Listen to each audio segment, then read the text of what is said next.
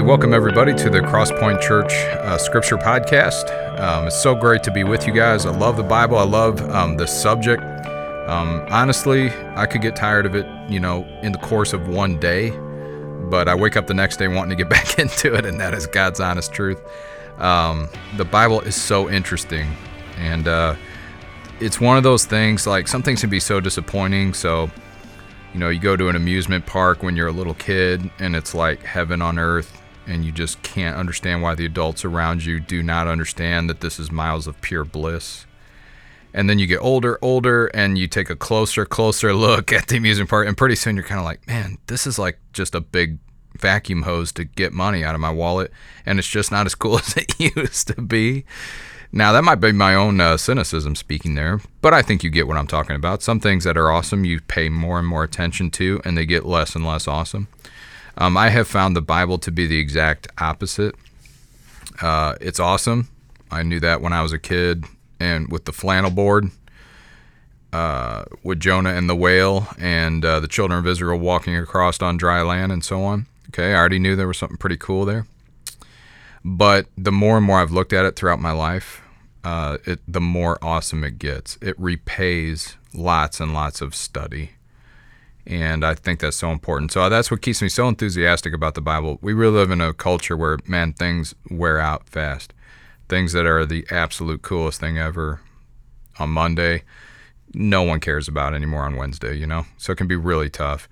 But the Bible is not that way, and as Christians, we are wise to anchor our lives in the Scriptures and to stop with the one verse per day habit of just kind of dipping our little pinky finger in the water of the Bible. We have to watch that. Okay, now if there was ever a time, now's the time in our culture to really get deep into the Bible and figure out what it says and what it means, and just keep going with it and let it shape us and shape our character and shape what we see, who we see God to be.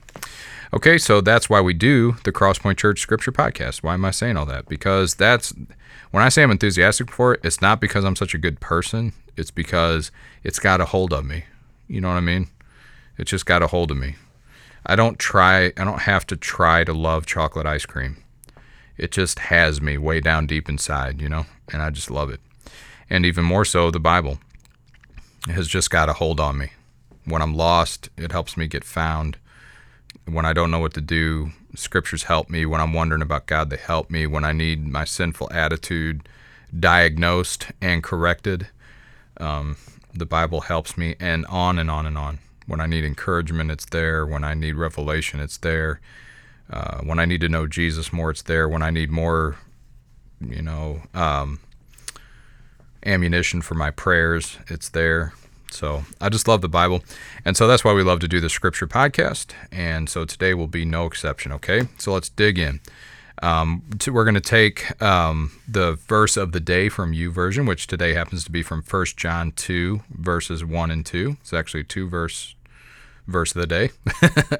But I'm not going to call YouVersion and complain. They're giving me more of what I love. So it's a 2-verse of the day.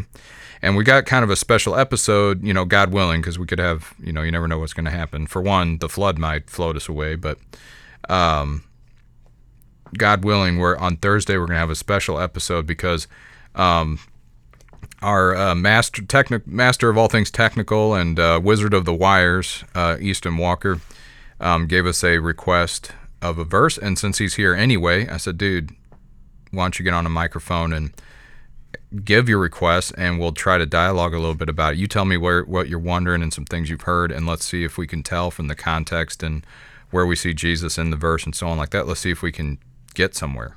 So it's an experiment. We'll see. Easton might lose his faith right on camera, so to speak. Or he might just be strengthened and doing better. Preferably the latter. He wants the latter. So, but there's high stakes here, so tune in to that episode because it's going to be a little different. And we do hope to get some other guest appearances and some other conversations on here. So just know we're working on it, okay? But for now, we just have the good old meat and potatoes. So here we go with 1 John chapter 2, verses 1 and 2. And it reads like this: My little children, I am writing these things to you so that you may not sin. But if anyone does sin, we have an advocate with the Father, Jesus Christ the righteous. He is the propitiation for our sins, and not for ours only, but also for the sins of the whole world. Okay. So that's a mouthful right there. It's almost, it looks like it's almost close to a paragraph. What's nice about speaking context-wise, okay, because that's one of the first things we look at here. The big context is this is a letter from a church leader named John. A lot of research to say it's the same John that wrote Revelation and the Gospel of John and so on. A lot of research to say it isn't. So most of these letters are anonymous. So we have to just work with the research we have. But nonetheless, this is a church leader, John, and he is. This letter is addressed to a church. Okay. So that's the larger context. And what's nice about the context is this is chapter 1, verse 1. So there's nothing that came before. So it makes our job a little bit easier. Chapter 2, verse 1. So it's the beginning of the chapter. It makes our job a little bit easier. But we still need to look into it. So it's possible that chapter 1 ends in a way that will help us. So we'll look at that. But what will probably matter more is what comes after this. Okay? So let's read it again. My little children, I am writing these things to you so that you may not sin. But if anyone does sin, we have an advocate with the Father, Jesus Christ the righteous. He is the propitiation for our sins, and not for ours only, but also for the sins of the whole world. And then so what was the original author trying to say to his original audience? What was John trying to say to his original church audience? You want to know what's really sweet about these two verses? Is that he really couldn't make it more plain, could he? Can we apply this to us? Yes. Was John right specifically to us? No.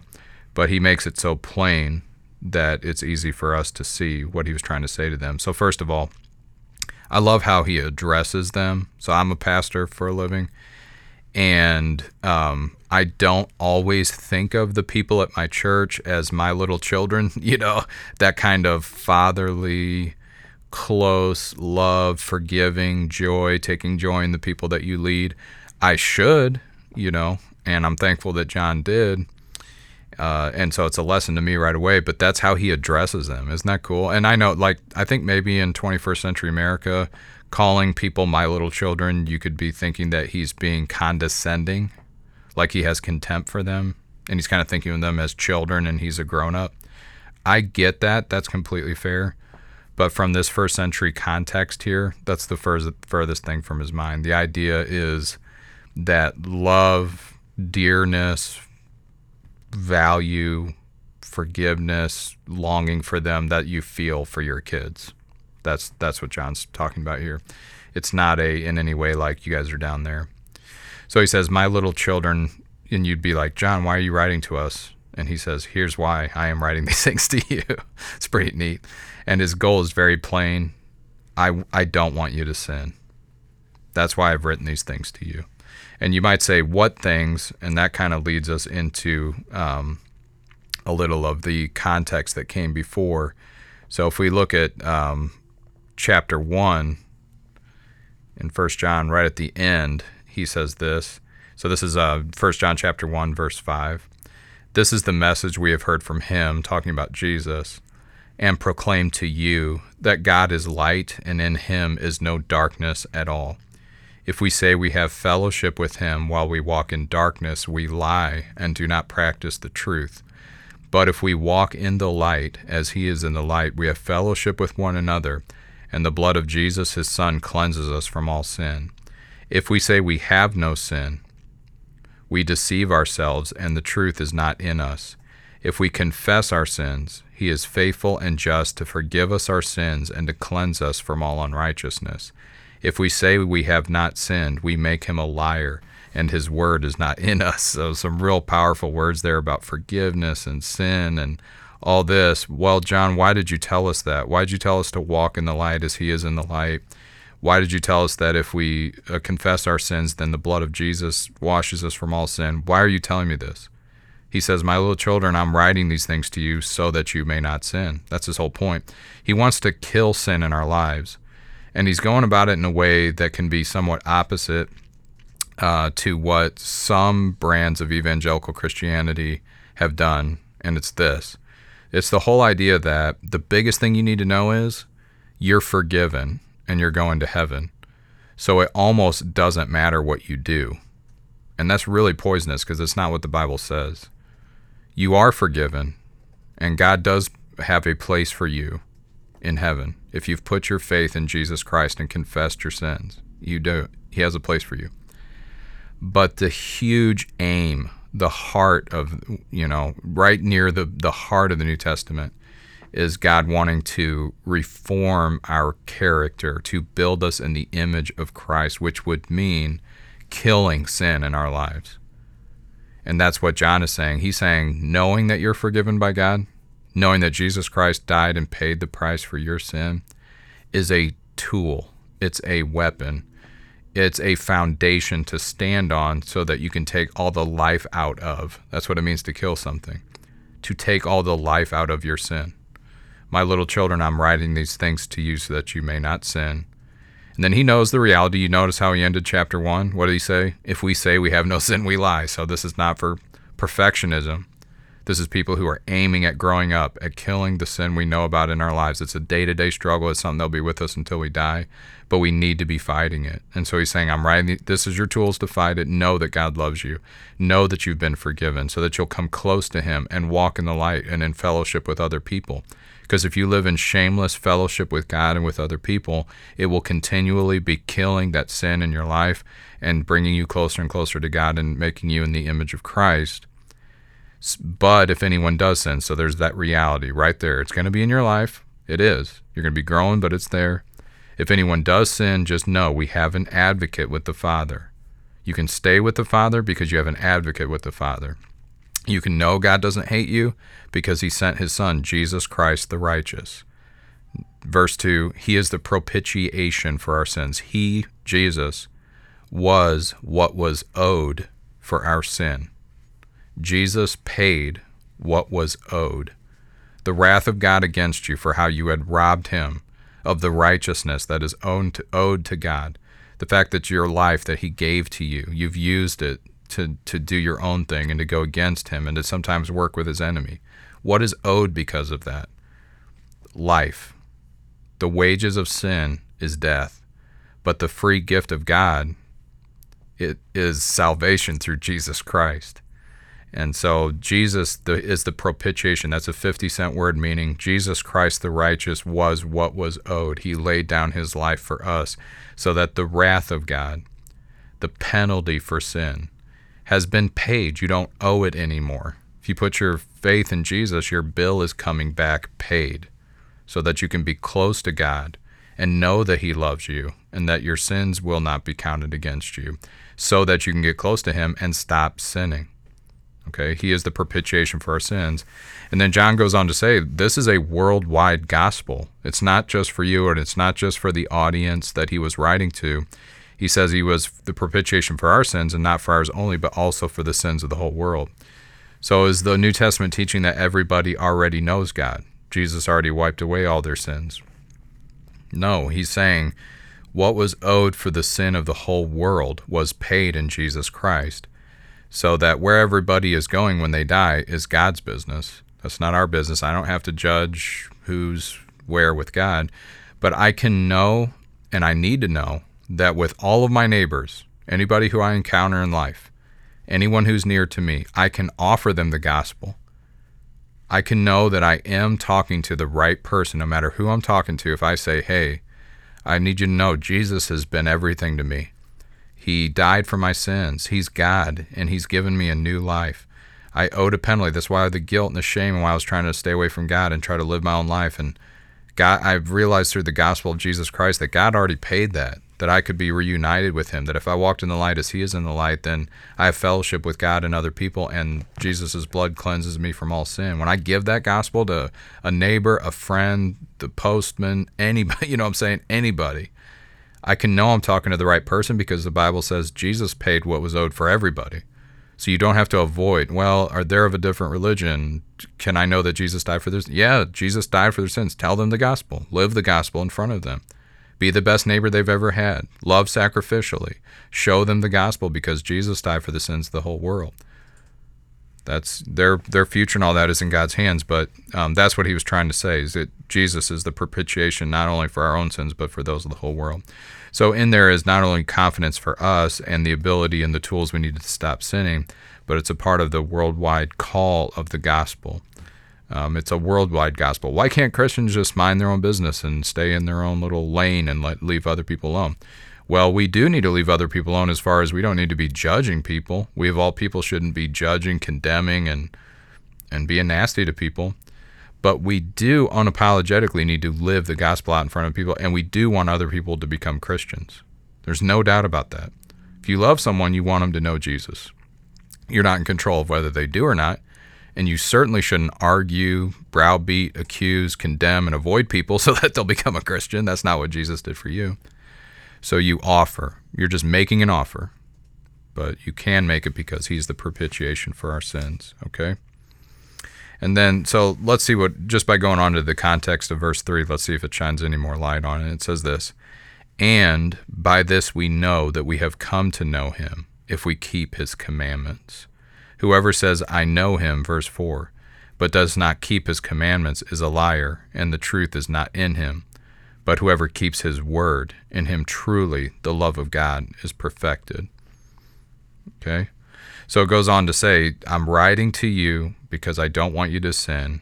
When you do sin, know you have an advocate with the Father, Jesus Christ the righteous. You don't need to worry about the penalty. It's been paid. So don't leave. Don't add more sin to sin by letting your guilt drive you away. You're forgiven, but you need to come close. We know we've come to know him if we keep his commandments."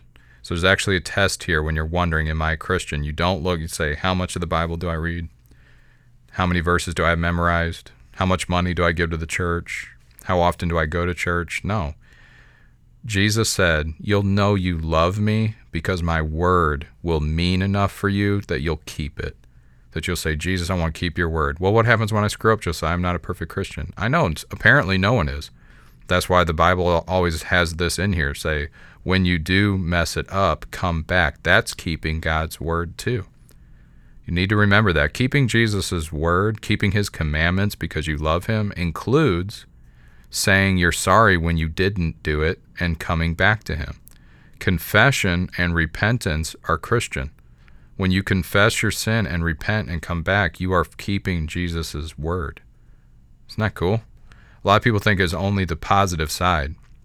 You only ever do good things, only ever do what Jesus would do, then you're a Christian. If you ever do anything that he wouldn't, you're bad. That's not true. We don't tolerate sin in our lives. We don't pat it on the head. We don't say it's okay. We don't wink at it. But when we have it, when we have found ourselves lost in a sin, we confess and repent, and that is keeping Jesus' word.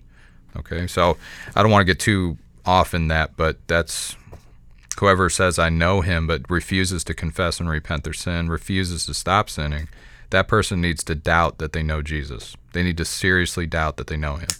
If you are living your Christian life, you're like, I don't ever need to confess or repent any sin. You need to be afraid. You have found yourself in a very strange and bad place. If you say, I don't sin, I don't have those sorts of problems, but I love Jesus, not good.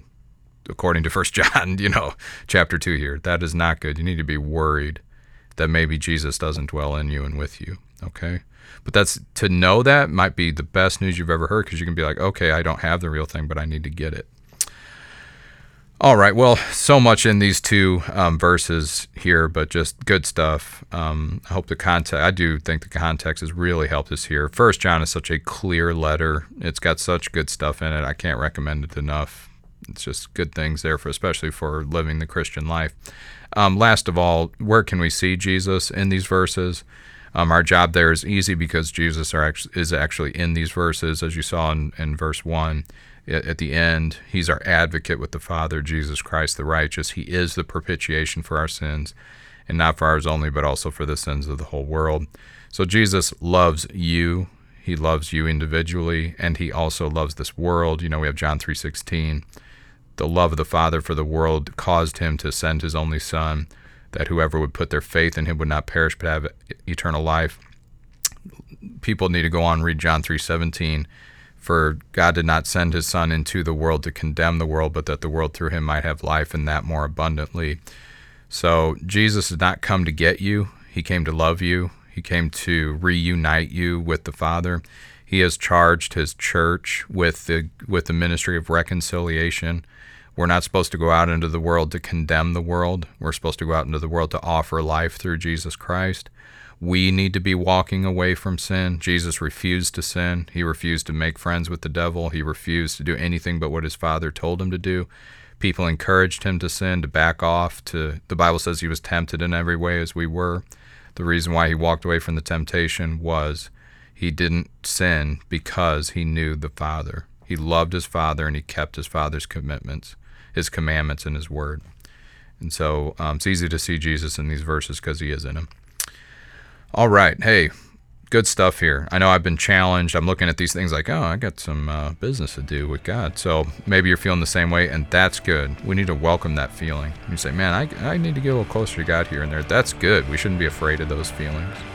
You need to grab them, know that you have an advocate with the Father, Jesus Christ, and come his way. Okay? He loves you. He laid down his life for you. Okay. Great verses here from 1 John.